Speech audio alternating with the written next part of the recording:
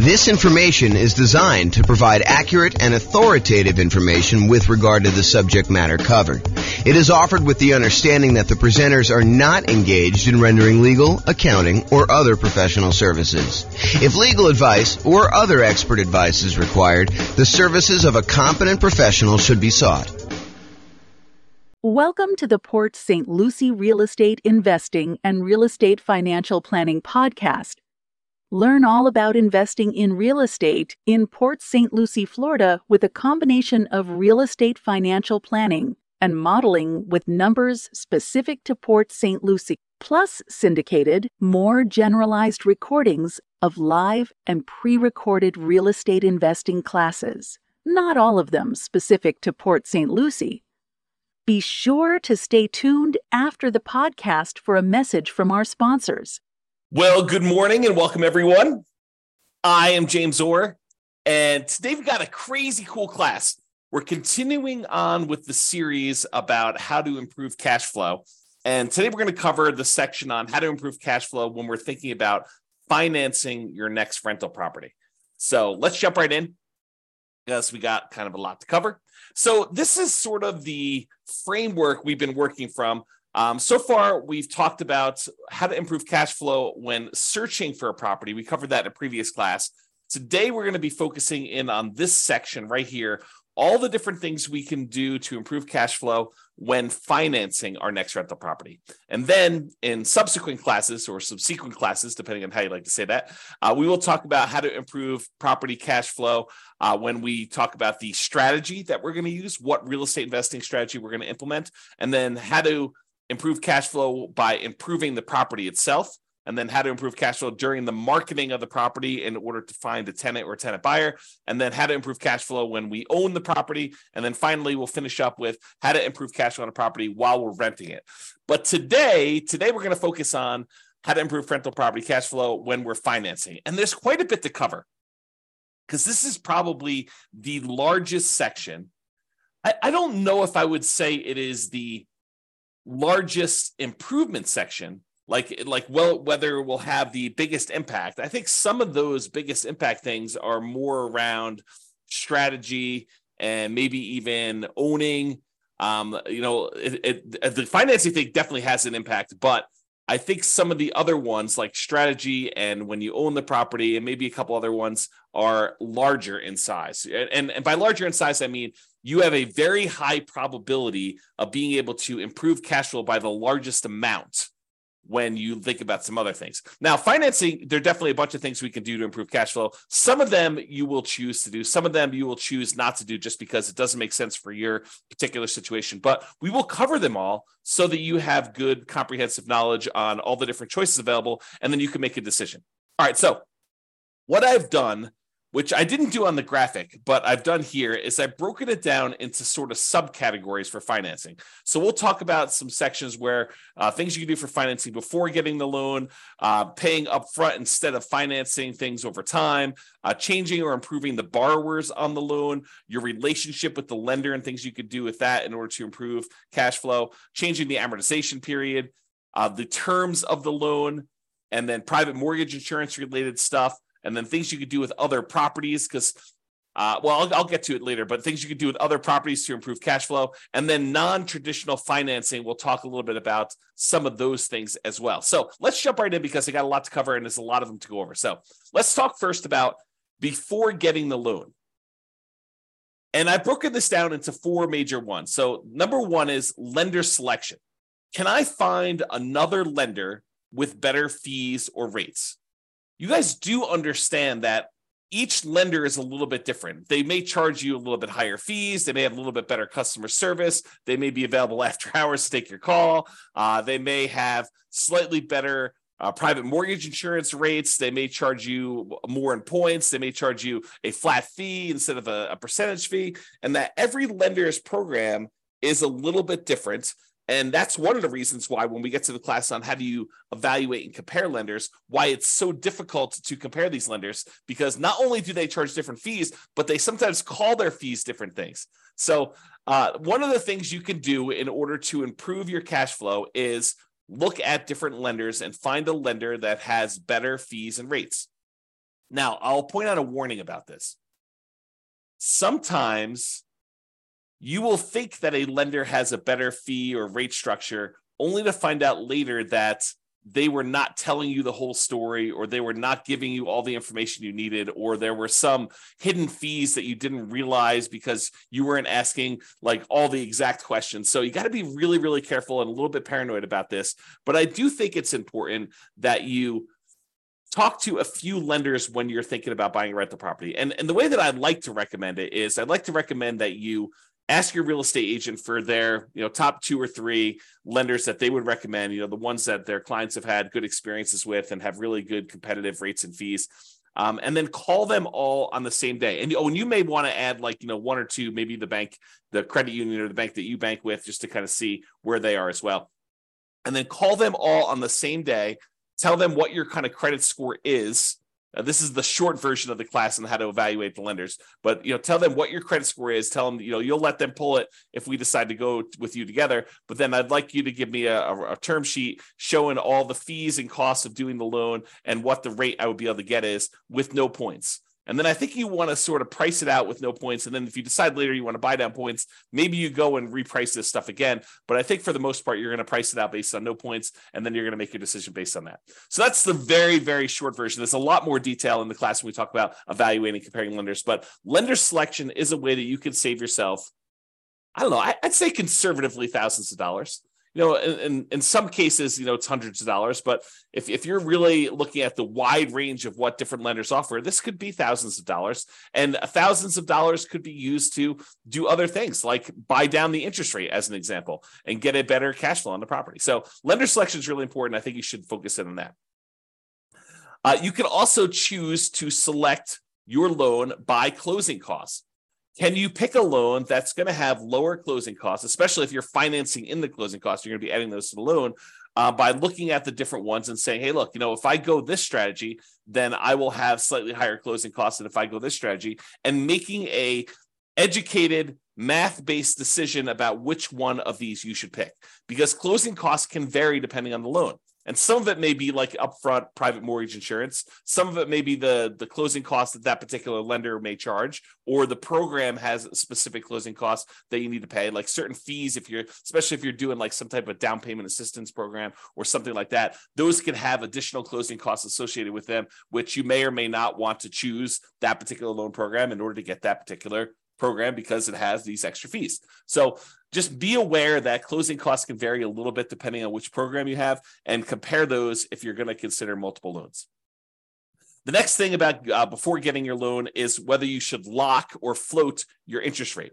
I think we talked about this when we were talking about searching for property strategies when we were searching for property, but it applies when you're doing your financing as well. Should you decide to lock in your interest rate now, and will rates go up or will rates go down while you're waiting to actually close on your loan, or lock the rate finally in order to get the loan? And this could be a pretty significant difference. Rates have been on the move. I remember some clients about a year ago, because it's been about a year since we saw rates jump from, that 2-3% range to now up to almost 7%. I had some clients who were under contract on a property, and they thought that the rates had bumped up a little bit. And they thought, well, maybe they'll come back down. They did not come back down, and they ended up getting a pretty significant bump in their rate by choosing to wait to kind of let their rate float while they're waiting to actually close on their property. So definitely talk to your lender and your real estate agent about whether or not, what's going on in the market and whether they think it's a good idea to lock your rate in right now. And then you won't be exposed to any increases in interest rates while you're waiting to close, or if you should float your rate because they think that there's going to be a short-term movement. Now realize they cannot predict the future.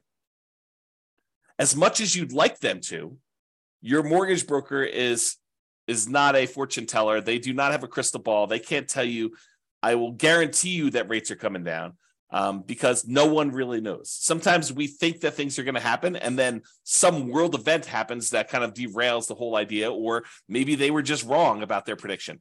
But I could totally see a real estate agent or a lender telling you, oh yeah, we think rates are coming down. The Fed's going to, make an announcement on Tuesday. And between when they like make this prediction, and Tuesday comes along, a country attacks another country and it throws a whole bunch of chaos into the mix. And maybe the announcement they thought was coming does not come. And there's a lot of uncertainty in the marketplace, and that causes rates to go up. So we never really know what's going to happen. And so there's always some inherent risk, which is just part of life. And so you just need to deal with this and think about it. In some cases, it's better to lock it. In some cases, it's better to let it float. All right. And before getting the loan, here's another one related to financing. Can I offer less on my offer and still get it accepted to reduce my purchase price, which will ultimately lead to a lower monthly payment, which will lead to improved cash flow? So can I offer less on the property I'm buying to improve my purchase price? That's just something to think about. Talk to your real estate agent to see if that makes sense in your particular situation. In some markets, doesn't make sense. You're not going to get the offer accepted if you offer less. In some markets, you can offer less and still get your offer accepted. So it's definitely an expertise thing with your real estate agent in that market as to whether or not you can offer less and do it. And if you remember my general rule of thumb, for every $10,000 less that you offer, it works out to be approximately $50 per month in payment. Now, that varies with interest rate, and that's based on around 4 to 6% sort of interest rate. It's a little bit less, a little bit more, depending on what it is. But that's the general rule of thumb. For every $10,000 less that you finance, it's about $50 more if it's a higher interest rate, a little bit less if it's a lower interest rate. All right. So those are all the things you can do to improve cash flow before getting the loan.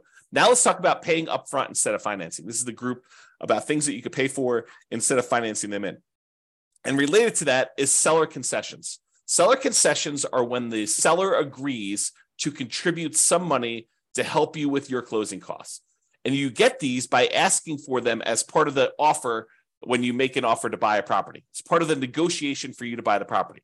So can I ask a seller to contribute seller concessions to help buy down my interest rate? Now realize for them, it's like giving you a discount on the property. So this may be competing with you offering less. In some cases, you may say, look, I'll offer you your full price, but I want $5,000 in seller concessions. And basically you're saying, I'm going to offer you $5,000 less for the property because $5,000 in seller concessions comes right off of what they would net when they sell you the property. So by asking for seller concessions, though, now you've gathered some money that you can then use in order to pay for some of your closing costs, or maybe buy down your interest rate or something like that, where now you don't need to finance if you were going to finance some of your closing costs in, or if you were going to have a slightly higher interest rate because you weren't going to use money to buy down the interest rate, then you could have a improved interest rate if you ask for seller concessions and you use those to buy down your rate. And we went over the example of this in the previous module on how to improve your cash flow while searching for properties. I give you an example of what the actual numbers were for a specific day on a specific price of property with a lender here that was local to me. And yours will vary a little bit, but realize that I gave you an example and I showed you how much it would cost to buy down your interest rate and how much that would improve the monthly payment on it. So realize seller concessions can be a pretty big one if you're willing to ask for a seller to give those to you, and they're willing to do the discount in order to do that. In some cases, in a hotter market especially, in some cases, we might be willing to pay above what the seller is asking in order to get them to include seller concessions so that you can finance in the improvements you're doing. So as one example, some of my clients in the past have bought new construction properties where, let's say the property was a $400,000 property. They might go to the builder and say, look, builder, I will agree to pay you $405,000, but I want you to contribute $5,000 to my closing costs. Why would they do that? Because now you can finance in the seller concessions that you could use to pay for your closing costs and stuff like that. So you could come to the table with less money, which might be overall better for your return on investment calculation, which you got to run it both ways in that spreadsheet. Go to the world's greatest real estate deal analysis spreadsheet and run it by asking, getting seller concessions included, even if it means raising the price, or not getting seller concessions and having to come to the table with that money for closing costs. Okay. So enough on seller concessions. You could choose to pay your closing costs. Some people are thinking, hey, I will go ahead and finance my closing costs because I get this better return on investment. But by financing your closing costs, it does slightly decrease your cash flow because you are borrowing more. And so your monthly payment goes up. Even though your overall return on investment may be better, your overall cash flow may be worse. And so this is a calculation you need to do for yourself. You need to decide by running this in the world's greatest deal analysis spreadsheet. You need to go figure out and say, look, if I decide to pay for my closing costs up front, maybe my overall return, when we look at the 4 different areas of return, appreciation, cash flow, debt pay down, and cash flow from depreciation, the tax benefits part. We're not talking about reserves here, but those do come into play. But really, we're looking at all those returns. We're saying, look, overall, if I have to bring less money to the table, my return on investment looks better. However, my cash flow number might be slightly worse. And so by choosing to pay for closing costs up front, out of pocket, instead of financing them, it may actually improve your cash flow. And if you're really, really focused in on that cash flow number, this is a way for you to improve cash flow. Okay? All right, let's talk about private mortgage insurance. Remember, private mortgage insurance is insurance that the lender asks you to pay to protect them in case you default. The idea is this. The lender says, look, I really want you to put 20% down in order to finance this property. But you really want to finance this property and only put 5% down. So they say, I will reluctantly agree to make you a loan if you only put 5% down. However, what I need you to do is I need you to hire this third-party insurance company, and I want you to pay them their premiums, their insurance premiums, such that if you default on the loan, they will make me whole. If I need to go sell this property and I have a loss because you didn't put 20% down and there's not this cushion of equity protecting me, if I need to foreclose on you for me to be able to sell it, get out of the property and make all my money back, including all the attorney's fees and probably selling at a slight discount and all those different things. So there's usually a 20% cushion of equity if you put 20% down. If you're only coming in, you're only putting 5% down, they want you to go pay a third-party insurance company that will protect them in case they need to sell the property because you defaulted, they foreclose, and they need to get their money back. And so you say, I will agree to that. I will pay this monthly fee or an upfront fee in order to have this insurance company protect you because I'm only putting 3.5% down or 5% down or 7% down or 19% down. Anything less than 20% is typically what you need for PMI, what they require for PMI. Okay. So there's a couple options with PMI though. In one case, you could choose to pay PMI monthly. Some of these private mortgage insurance companies will allow you to pay your private mortgage insurance monthly, and some of them go away after you've gotten back up to that 20% equity. Not all of them. For example, FHA never goes away. But some of them will go away. They'll say, okay, we can now remove PMI once you've gotten to the point where you've got 20% of equity, when you get to 80% loan to value. So you could pay monthly as one option. Or the insurance company says, hey, look, instead of paying monthly, what you could do is you could pay a one-time upfront lump sum payment instead of monthly. And if you're concerned about cash flow on your rental property, you don't want to have this $150 to $250 a month private mortgage insurance payment on a $500,000 property, somewhere in that ballpark. And it varies a little bit. There's a lot of things that go into PMI, which we'll cover in the classes on PMI. You can go into the control panel in order to watch the video I have on that already, or we'll do another one here coming up soon. So if you don't want to pay that $150 to $250 a month in PMI payment because it's impacting your cash flow and you'd rather not have that negative cash flow, you could say, look, I've got whatever it is, $4,000 sitting here. I would rather take this $4,000 and I'd rather pay it upfront in order to have that monthly payment for PMI go away. And so cash flow improves by, in this case, whatever it is, $150, $200, $250 a month by paying a single $4,000 payment. And then you got to calculate, is that a worthwhile return for me? Is paying $4,000 now to get $200 or $250 better cash flow a good return for me doing that? Okay. And so those are the things to consider paying upfront instead of financing. Another thing that we think about for paying upfront instead of financing is paying a fee in order to get a staggered interest rate loan. This is very popular right now because interest rates have gone up so much. A lot of builders especially are doing something like this where they're saying, hey, look, we will go ahead and buy the property from us, pay full price, and we will prepay some interest on your loan so that in year one, you have a significantly lower interest rate than we have right now.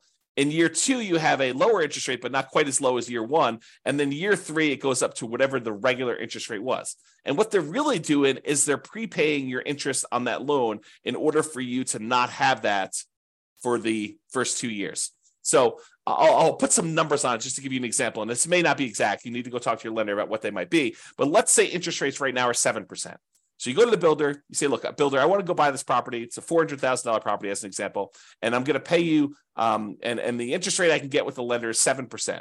So the builder says, look, I will go ahead and buy down your interest rate, and it's kind of like staggered for 2-year plan. And they'll say in year 1, you're going to have a 4% interest rate, and that'll be the interest rate for the first year.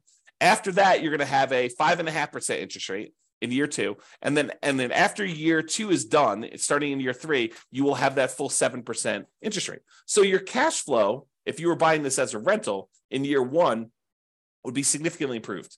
Most of the time, a lot of people are doing this as a nomad strategy where they're moving in. And so the interest rate for the first year while you live there is considerably lower. And then the year afterward, the second year, it's lower, but not quite as low. And so your cash flow on your first year as a rental, if you decide to do the nomad strategy and then convert it to a rental after living there for a year, is improved for that first year. But then after that, it goes back up to 7%.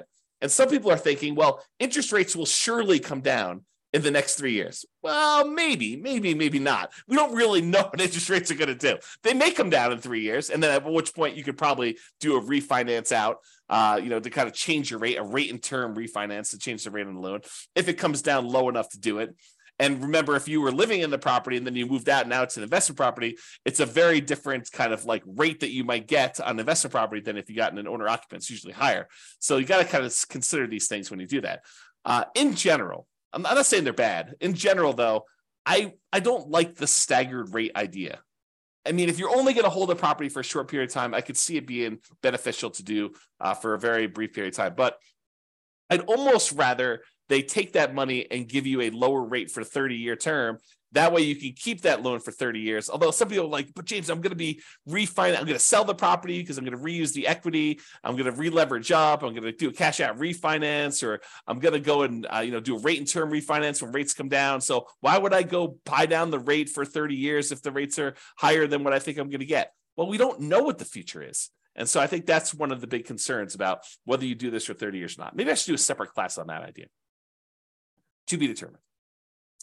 And then the other option, which I was just sort of talking about, is you could buy down the rate completely. So you could say, look, instead of doing this staggered rate where I get a lower one for year 1, then a slightly higher one for year 2, and then it goes to the full rate after year 3. And by the way, there may be a 3-year plan out there by the time you get this. Maybe like you buy it down for year 1, year 2, and year 3, and then it goes up to the regular rate year 4. I mean, who knows? These kind of programs change all the time. So just realize, talk to your lender, find out what they are. So the other option, though, is you pay a fee and you buy down the rate for the entire 30-year period. And we talked about this when we talked about searching for properties. I gave you that example of how much it costs to buy down the rate for the entire 30-year period and how much improved cash flow you got by doing that. So that could be a way for you to do this too. So we kind of covered these options. So to recap, paying upfront instead of financing. We talked about seller concessions, getting the seller to contribute some money to help cover your closing costs or using that to buy down rates. Paying the closing costs up front instead of financing them. Prepaying PMI instead of paying it monthly. Getting that staggered rate or buying down the rate for the entire term of the loan. Those are the options for paying upfront. All right, let's talk about changing or improving the borrowers. So let's talk about changing you. Some people come into this and they're so anxious to get excited that they don't take the time to really improve their situation first. And I understand it because, getting in on a property, that first one, and getting that property, the kind of asset base growing for you, it does make a huge difference. But so does improving your credit score. So if you're coming into this and, you weren't super concerned about your credit score before this, and you kind of let it do whatever it needed to do, and maybe you were late on some stuff, and maybe you had some, serious setbacks that caused you to be late, like medical bills that you couldn't afford or whatever it was, like taking the time to improve your credit score can have a very significant impact on the interest rate you get and on the private mortgage insurance rate you get if you're getting PMI. So it is worthwhile for you to take the time and improve your credit score. And a lot of the things about your credit score are counterintuitive, meaning you might think, oh, I'll just close down this credit card because I'm not using it and that will improve my credit score. Maybe not. And so there's a lot of subtlety and nuance to it. And you should probably talk to an expert, find out if your lender is an expert at improving your credit score, or if not, maybe ask them if they have a recommendation for someone who can help you do your credit score and improve it. And I'm not talking about doing the sketchier stuff to improve your credit score. I'm talking about legit things like making sure you're paying on time, making sure you have your ratios in the right spots, making sure you have the right mix of credit if you're doing it that way. the legit ways to improve your credit score, not like, not paying on anything and then negotiating paying off all your stuff. Like, I'm not talking about doing that, like the scorched earth version of that. That's not what I'm referring to. So improving your credit score could actually improve what you're able to get on your interest rate for your loan, and also what you're able to get for your PMI, which both of those can significantly improve cash flow on a property. So it is worth focusing on credit score. Now, if you have a relatively weak credit score, you may want to consider talking to a friend or family member, which I'm not even going to go into the details of this because it takes a certain type of love and trust for another person to come in and co-sign, be member of a loan in order for you to buy a property. But if you can get your friend or family member to agree to this, good for you. And that could possibly improve your interest rate, get you better interest rate on the loan. If they have better credit than you and they're a better borrower, and in a lot of cases, getting your rate on PMI, if you have more than one borrower on the loan, it does lower your rate. That's one of the calculation parts of a PMI. So adding another friend or family member to your loan when it makes sense, and it legitimately makes sense, talk to your lender about this. That could actually improve your overall cash flow. It could improve your credit score. It could improve your PMI rate, and so it could improve cash flow on that. Now, on the other end of that spectrum, let's say you and your significant other are about to buy a house, and I'll be nice. You have awesome credit. Your significant other has not been the most responsible with money, and they've had credit challenges in the past, and they are really hurting your interest rate, and they are really hurting your private mortgage insurance rate that you're getting on the property. And you could qualify for the loan otherwise. You've got the good job, and you're the one that you've been responsible with your money, and you can qualify. You can get the good rate there. So you might want to consider, even though you love your significant other, you may want to consider getting the loan without them on it, so that your overall cash flow and your private mortgage insurance, or your overall cash flow, but your loan interest rate and your PMI rate are better, and you therefore have cash flow. You do not need to voluntarily take a worse cash flow position for love. You could be practical about this. Maybe talk to an attorney even about adding them on as soon as you close on the property, deeding them onto the property. Talk to your attorney about whether this is legal and how to do it correctly in your state.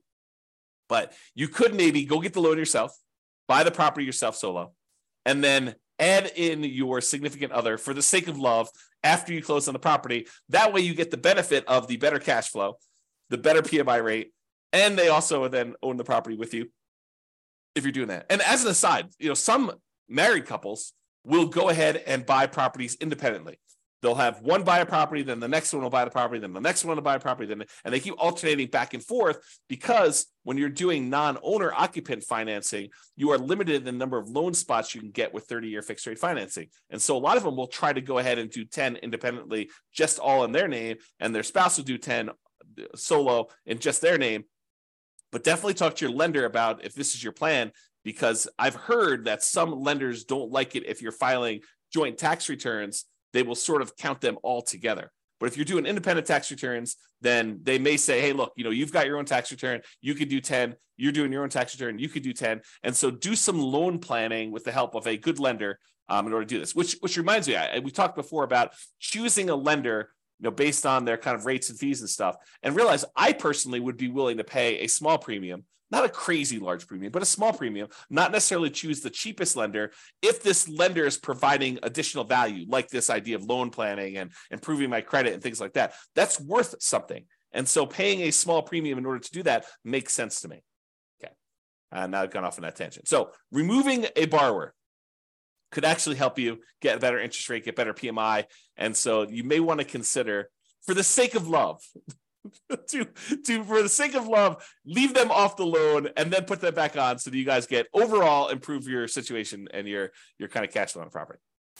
And then using a similar idea to adding the borrower, you could partner with somebody who is a loan partner who could just get better loan terms. So the idea is maybe you form an LLC, And in the LLC, you are providing either the deal and some of the capital or the deal and all the capital. And you're bringing in a third party who is a super strong qualified borrower. And they are becoming one of the partners in the LLC, one of the owners in the LLC. And they're the ones getting and signing for the loan. And that could be a better way for you to do it than if you were to go do this solo, get the loan, or if you guys were both to go buy it and, kind of like both of you on title solo, so go talk to your attorney about structuring this and how it would work, and talk to your lender about how this would work with having a loan partner and whether that gets you better loan terms. Okay, so we talked about that.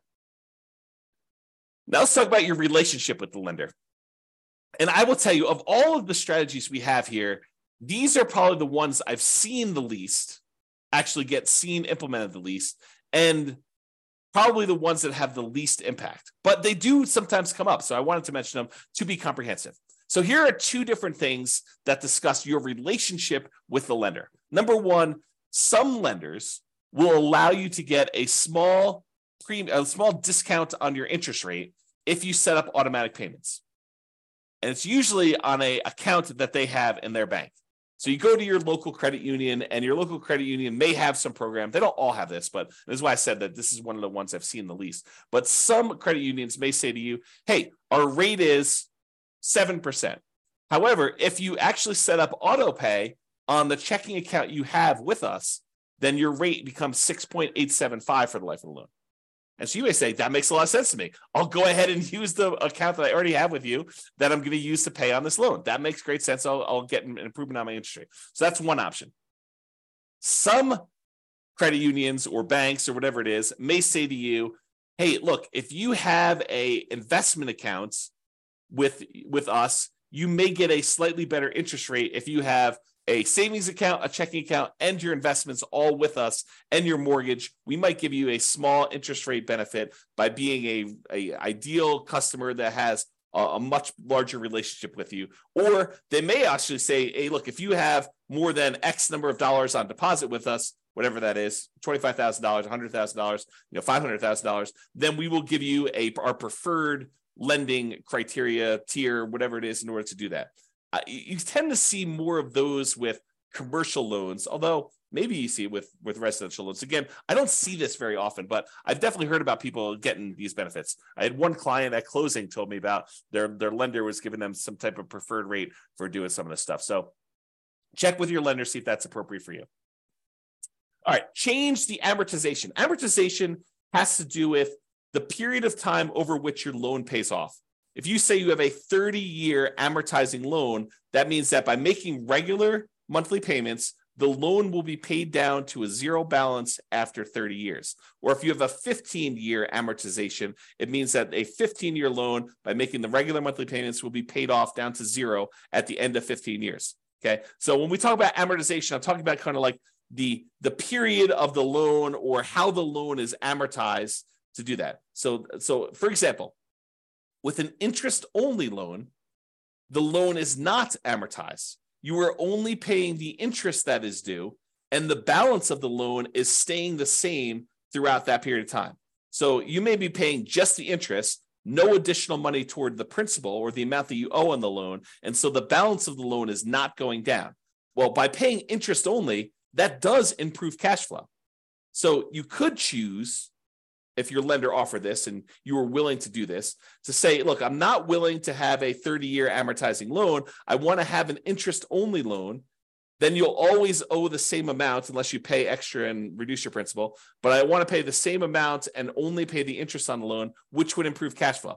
If you think about it, this is part of our deal alchemy class. But if you think about the 4 areas of return we sometimes talk about, the appreciation part of the return, the cash flow part of the return, the debt pay down part of the return, and the cash flow from depreciation or the tax benefits part of the return, plus the reserves. But if you think about those kind of primarily 4 areas of return, what we're doing by doing an interest-only loan is we're using deal alchemy in order to say, hey, look, instead of taking the return we're getting from paying down the loan, the amount of money we'd be paying in principal, we're moving that return up into the return quadrant for the cash flow. So we're saying, look, we're taking a 0 return on debt pay down, and we're moving that to the cash flow portion of our return.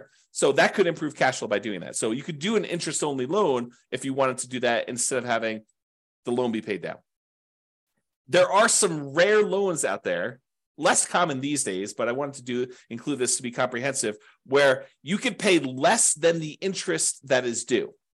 So if you think about it, you have a $400,000 property, a $400,000 loan, you're paying 7% interest on it. They can calculate out how much interest is due in that month. It's 7%, times the 400,000 divided by 12. That's how much interest is due in that first month. But if you decide to pay less than that amount, then the balance of the loan increases. It goes up. You no longer owe $400,000 after the first month. You might owe $400,200.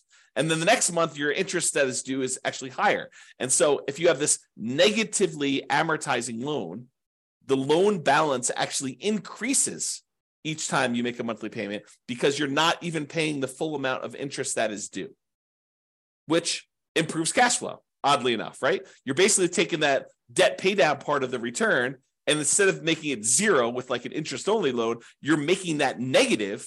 And then you're moving that return up into your cash flow part of your return because those things, they're kind of like opposite ends of kind of like a balance where if one goes down, the other one goes up, right? You think about it that way. So in this case, if you were willing to take a negative amortizing loan, which most of the time I don't recommend this because the amount you owe in the property is actually increasing each month. It's kind of a weird position to be in, but you could actually do this in order to improve cash flow. All right, rate from loan term. So I don't know if you realize this, but if you get an interest rate on a 30-year loan versus the interest rate on a 15-year loan, the interest rate on a 15-year loan tends to be lower than the interest rate in a 30-year loan. So if you go to a lender and you ask them for quotes for both a 15-year loan and a 30-year loan, the 15-year loan will have a lowest interest rate. It'll have a higher payments because you're paying off the same loan amount over a 15-year term. So the amount you're paying in principal goes up considerably. So the payment amount on a 15-year loan will be much higher, and the payment amount on a 30-year loan will often be much lower. However, the interest rate on a 15-year loan will be lower, and the interest rate in a 30-year loan will be higher. Okay, so you could go to a lender and say, I'm going to change my loan term in order to change the interest rate, which might impact your cash flow on a property and may be beneficial for you. It's not going to be beneficial from a pure cash flow perspective, probably change from a 30-year to a 15-year loan, but it might actually improve your overall return on investment numbers. Although you'd have to do the math on that. And I think most of the time it would not, but you can do the math and see. Okay. Loan term. So this is part of changing the amortization. Can I change the loan term? For example, instead of getting a 30-year loan, you could try to get ready for this? A 40-year loan. Because 30 years is not long enough. If we spread this thing out over 40 years, that's better, which they're offering them now. It's my understanding. There are some options for getting 40-year loans. They're rare still, might be hard to find, but I've heard of people getting these 40-year loans. I think my friend Jason sent me over an email talking about 40-year FHA loans, if I'm not mistaken. I was like, that's crazy. So anyway, if you got a 30-year loan, the payment on that would be higher. Hard for me to even say. 30-year loan would be higher than if you got a 40-year loan for the same reason that a 15-year loan would be higher than a 30-year loan, right? If you're trying to pay off a $400,000 loan over 15 years, the payment for that's going to be higher than if you try to pay off the same $400,000 over 30 years. Well, you could do the same idea. If you go from 30 years to 40 years, your payment will actually go down. And so that would improve cash flow. Something to consider. All right. So we've talked about changing the amortization. Let's talk about loan terms. Loan terms are sort of like the things that go into the loan. So amount borrowed. Could you put more down, larger down payment, to reduce the amount that you're borrowing? Or could you buy a less expensive property, put the same percentage down, and reduce the amount you're borrowing? Because by reducing the amount you're borrowing, that would improve your cash flow. So change the loan terms. Either put more down or reduce the amount that you're borrowing by buying a less expensive property. You could also adjust this by adjusting the loan to value. Can I put more down to improve my interest rates by doing a lower loan to value? For example, if you put 20% down to buy an investment property, they will quote you a certain interest rate. Let's call it 7.5. However, if you put 25% down, if you put 5% more down, not 5% more of the 20%, but 5 points more. So 20 to 25. I know that's confusing. Put 25% down instead of putting 20% down.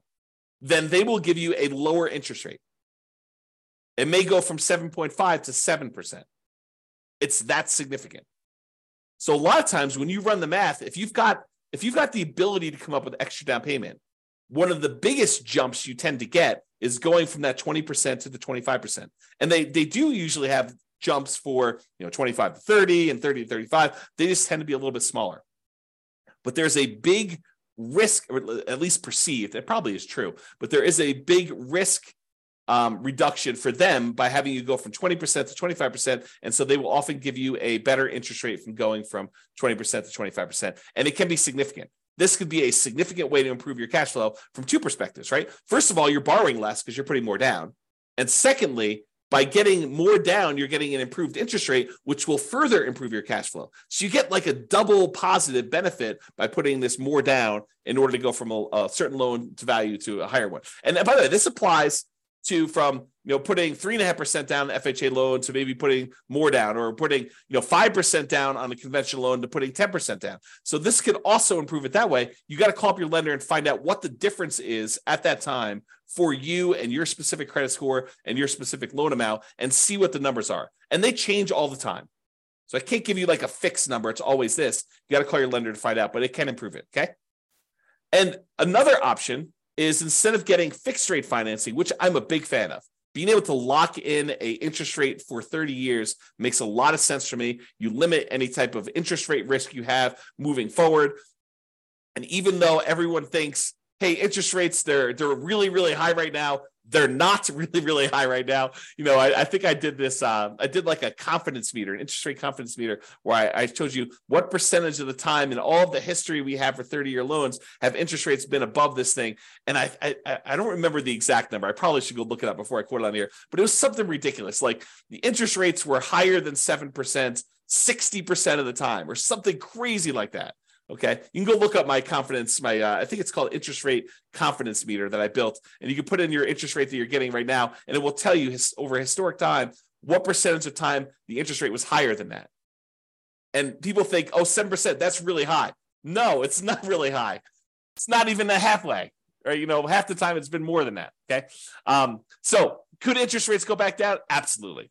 Could interest rates go up from here? Absolutely. And so getting a 30-year fixed rate financing eliminates that upward risk you have and locks you in. Now, there's a great benefit of getting these 30-year fixed year financing, because if rates do come down, you can choose to pay a little bit of money and ratchet that rate down. You could go from 7% back down to 5 or 3 if it goes back down that low.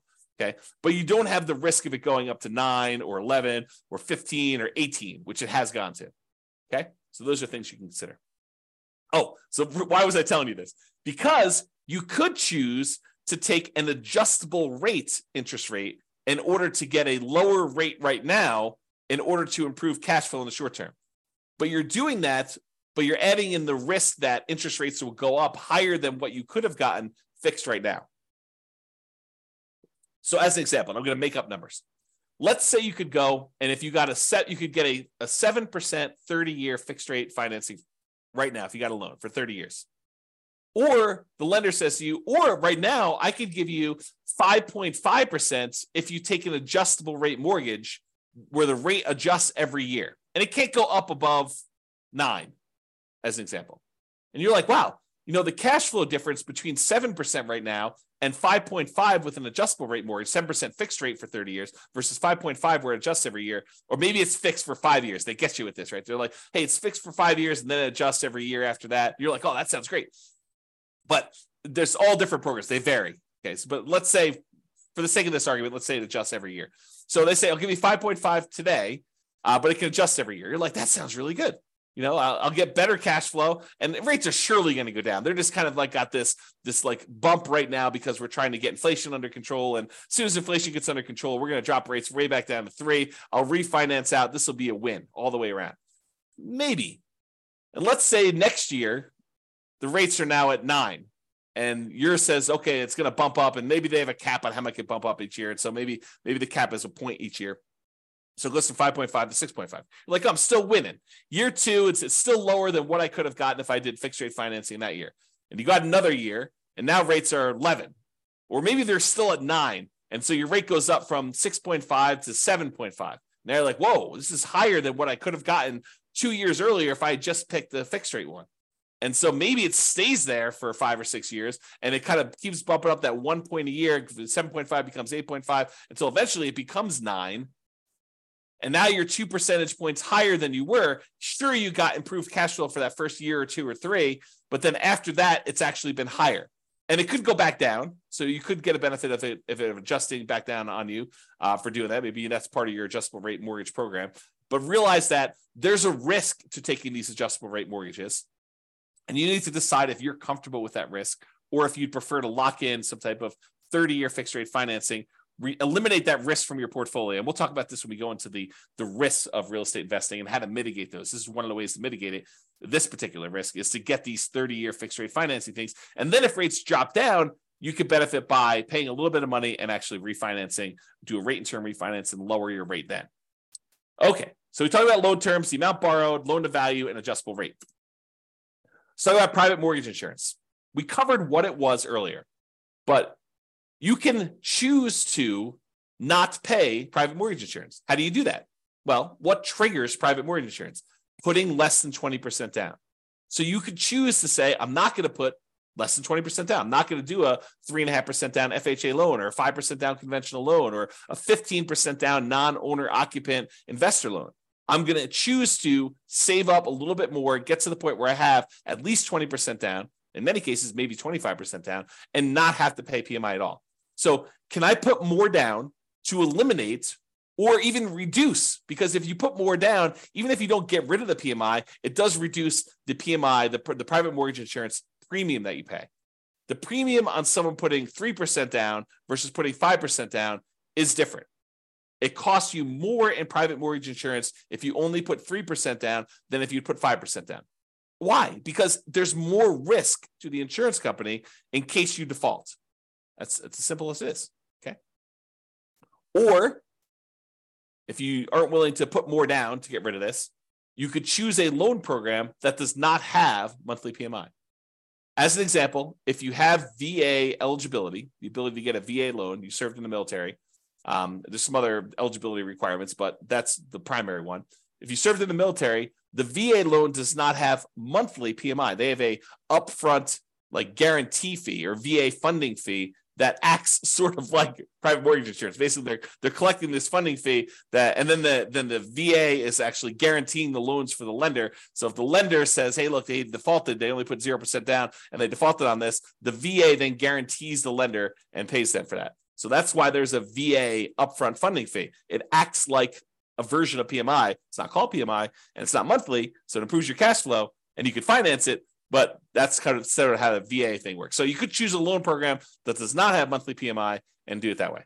All right, so that's the eliminate PMI option. We talked about this before. You could prepay PMI. You could choose to pay for PMI in one upfront lump sum payment instead of monthly, and that would improve your cash flow. You pay $4,000 instead of $200 a month. Cash flow improved at a cost of $4,000 upfront. And the other thing, which we also talked about, is improving your credit so that you can get better PMI rates and better interest rates. So it can improve your credit. Improving your credit can actually impact cash flow in 2 ways. All right. So that's all the stuff about private mortgage insurance. All right, let's talk about other properties.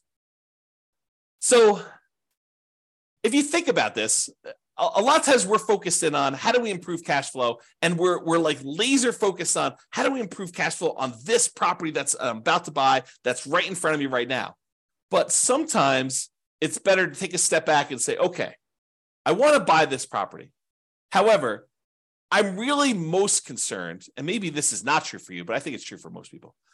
I'm really most concerned about my overall cash flow picture, not just cash flow on this one property, but if I can improve my cash flow overall, even if it means the cash flow on this property is slightly worse, but I could actually do it with like all of my properties combined, it is a net improvement, a significant net improvement, hopefully, then that's better. Because really, we don't care if we're making $100 a month or $200 a month on a particular property. We care what we're doing overall on all of our rental properties combined. That's really what's going to get us to financial independence. So if you think about that, we really should ask some questions about, well, what about other properties we own? So for an example, can I do a cash out refinance to either buy or refi another property? So imagine for a minute, you have a lot of equity in another property and you only have 5% down to buy this property. Or maybe you have, let's make it easier decision. You only have 15% down to buy this property, but you have way more than that extra 5% on another property sitting somewhere else. You could go and say, look, I'm really overall concerned about my cash flow. And while this one property that's got a lot of equity is cash flowing great, it might be better for me to go put a home equity line of credit or do a cash out refinance or do something on this other property that I've got a ton of equity in to get the extra 5% or maybe an extra 10% down payment. So I can get from where I was at 15% to all the way to 25% so that the cash flow on the property I'm about to buy is way improved. I would hurt my other property that I had a little bit by doing this money and borrowing against that one, but it would mean such a big difference on the other one that I'm about to buy that it is worth doing. Think about it that way. You went from having let's say you're doing a non-owner occupant loan, an investor loan. So you'd have 15% down, you'd otherwise have PMI on that one, and the interest rate in a 15% down loan tends to be pretty ugly. But if you go and you put an extra 10% down to get up to 25% down overall on that property, now you get rid of PMI and you get that great interest rate bump from going from 20% to 25%, going from 15% to 25% is even bigger. And so now you have an improved interest rate, you're borrowing less, and you're getting rid of PMI. The cash flow improvement by doing that may be so much better than the cost of doing the HELOC or whatever it is over here on this loan. And it may be worthwhile for you to do that. That's just sort of one example. There may be another example where you literally have a free and clear property, you don't have a mortgage on it at all, and it may be better, easier, mathematically better, improved cash flow wise to do a cash out refinance on that one, take some or all of that money, and then use that to buy the next property in order to make that one better. Or maybe even to do a refi on that property. In some cases, you may choose to take money from another property that you have, maybe a free and clear one, and get down below 75% loan to value so that you could do a better rate and term refi on that one. And you're kind of moving equity around in order to improve your cash flow position. Just things to think about, okay? And I think I covered this next one with my first example, cash out refi for a larger down payment. So we talked about borrowing money from another property where you took money out of that in order to get from 15% down all the way up to 25% down. And so it may make sense from an overall perspective to do it that way. And then the other thing to be aware of is there are limitations once you get to a certain portfolio size on your ability to do cash out and rate and term refinances. For example, and this changes all the time, so go check with your lender about what the current rules are. But for example, my understanding is that right now, and I've not done this recently, so you don't want to check your lender, make sure that even what I'm saying is appropriate for this instant in time. But right now, my understanding is that if you have 10 loans on 10 properties, you cannot do a rate and term refi on any of your investment properties. You need to have less than 10 in order to do that. So before you go buy your 10th property, or before you get yourself in a situation where you're going to limit what you can do, look at your whole portfolio and see if there are changes you should do before you buy your next property. So should you do a rate and term refinance or a cash out refinance on a property before you buy your next property, where it makes sense to do that because now you have less properties? We sometimes see this, although I'm not sure it exists anymore, but sometimes we see this when you get over 4 loans. The rates when you have less than 4 loans is one thing. The rates when you get over 4 loans might be something different. So check with your lender about rules that might apply to you and ask them the questions like, okay, so I'm thinking about doing a rate and term refi in the future. Is this going to affect me doing that? And these things can change. So they may not tell you something that applies a year or 2 or 3 down the road because there may be a change of policy, but using the rules right now, are there limitations on that? Okay. And then I have a note here, not just improving cash flow on the property you're buying, but on other properties before you can't easily fix it later. So we may not be talking about the property you're buying. We may be talking about your whole portfolio and fixing anything that could potentially, you don't want to paint yourself into a corner by buying this property now and not taking care of the other stuff ahead of time. That's what we're talking about. All right. Second to last slide. Non-traditional financing. If you have cash, you could just pay cash for this property and avoid financing altogether. Someone says to me, hey, James, so interest rates are at 7%.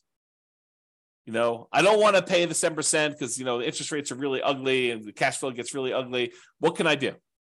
And I tell them, you could avoid the interest rates altogether by paying cash. And they're like, oh, no, James, that would take forever. I only have, 5% saved up. I would need to save up for whatever it is. And that would take forever to do that. And, I don't want to do that. Then I'd be way far behind.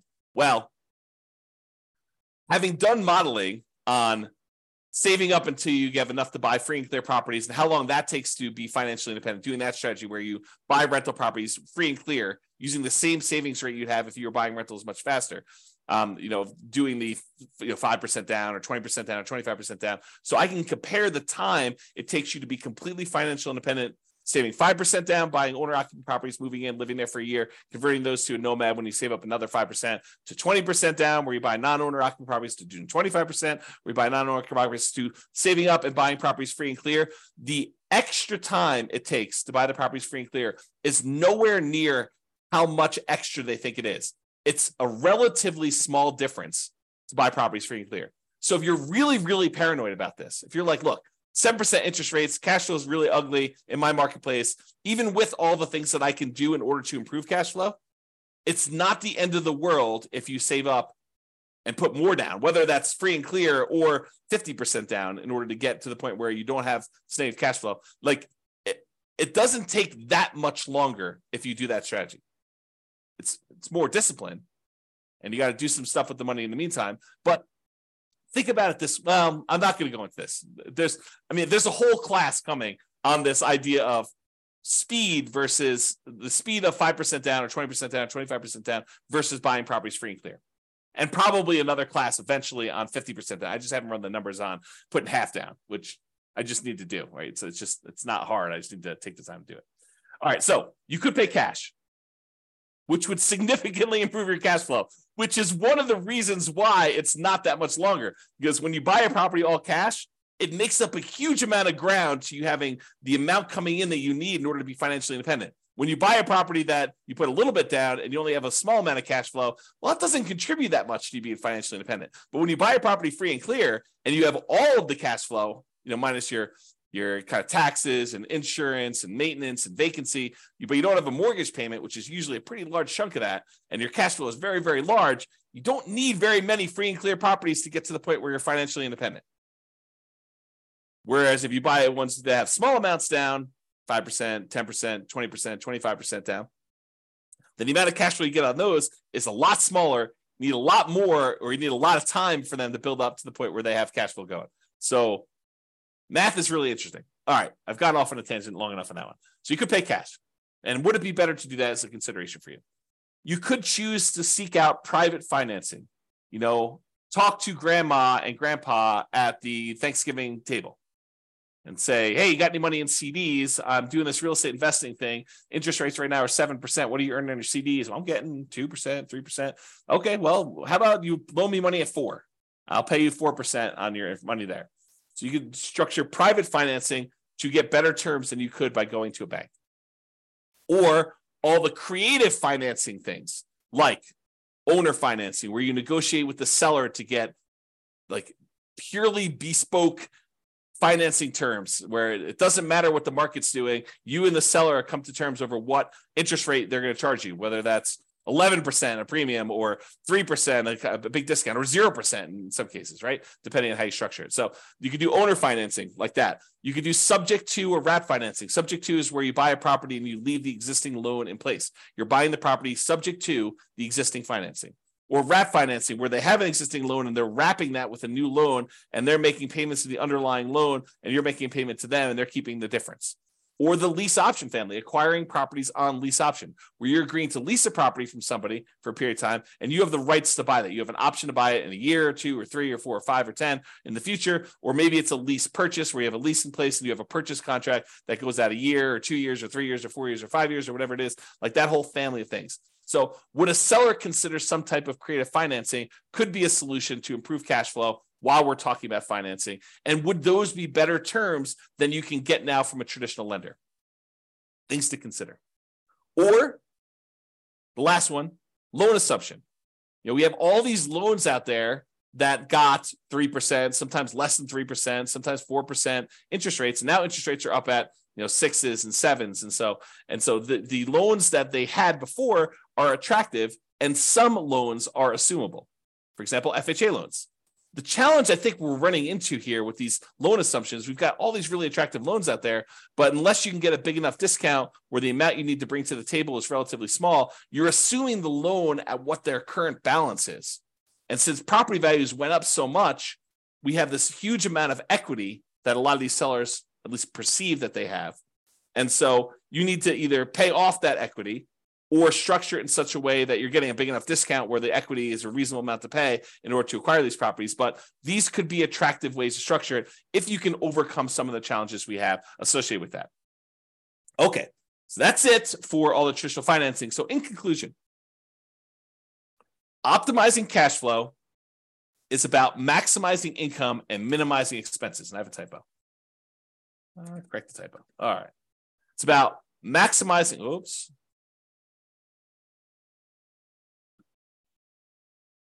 All right, it's about maximizing income and minimizing expenses. Your mortgage tends to be a very large percentage of your expenses on a rental property. It doesn't have to be, but it tends to be, especially if you're putting very little down. And there are several things you can do that impact the size of that expense, how big your mortgage payment is. That's largely what this class was about. Making financing a prime lever for improving cash flow. So if we can fix that very large percentage of your expenses, that allows us to significantly improve your cash flow, which is why this becomes such a big, robust area to focus on. It is better, in my opinion, to take time to more holistically look at and improve on all the various aspects and stages of what improves cash flow. And so this one was one that had a lot of different options, a lot of different ways to improve it. Not necessarily all the biggest ways, although some of them could be pretty big, but not all of them are the biggest ways, but they could be an improvement for you. All right, so that's it. Hope you enjoyed the class. This has been James Orr. Bye-bye for now. With home prices up, mortgage interest rates up, and rents up, but not quite enough to counteract the higher prices and interest rates, cash flow on rental properties in Port St. Lucie is harder than ever. Book a call with the Real Estate Financial Planner to apply our proprietary 88 strategies to improve cash flow on your rentals. See the show notes for a link to schedule your call and improve your cash flow today. If you're a real estate agent, lender, or professional in Port St. Lucie that wants to help our real estate investor listeners, consider reaching out to learn about collaboration opportunities with this podcast. We'd love to add more value to our listeners by having you assist our investors buy, sell, and finance their real estate investments. See the show notes to schedule a call to discuss collaboration opportunities.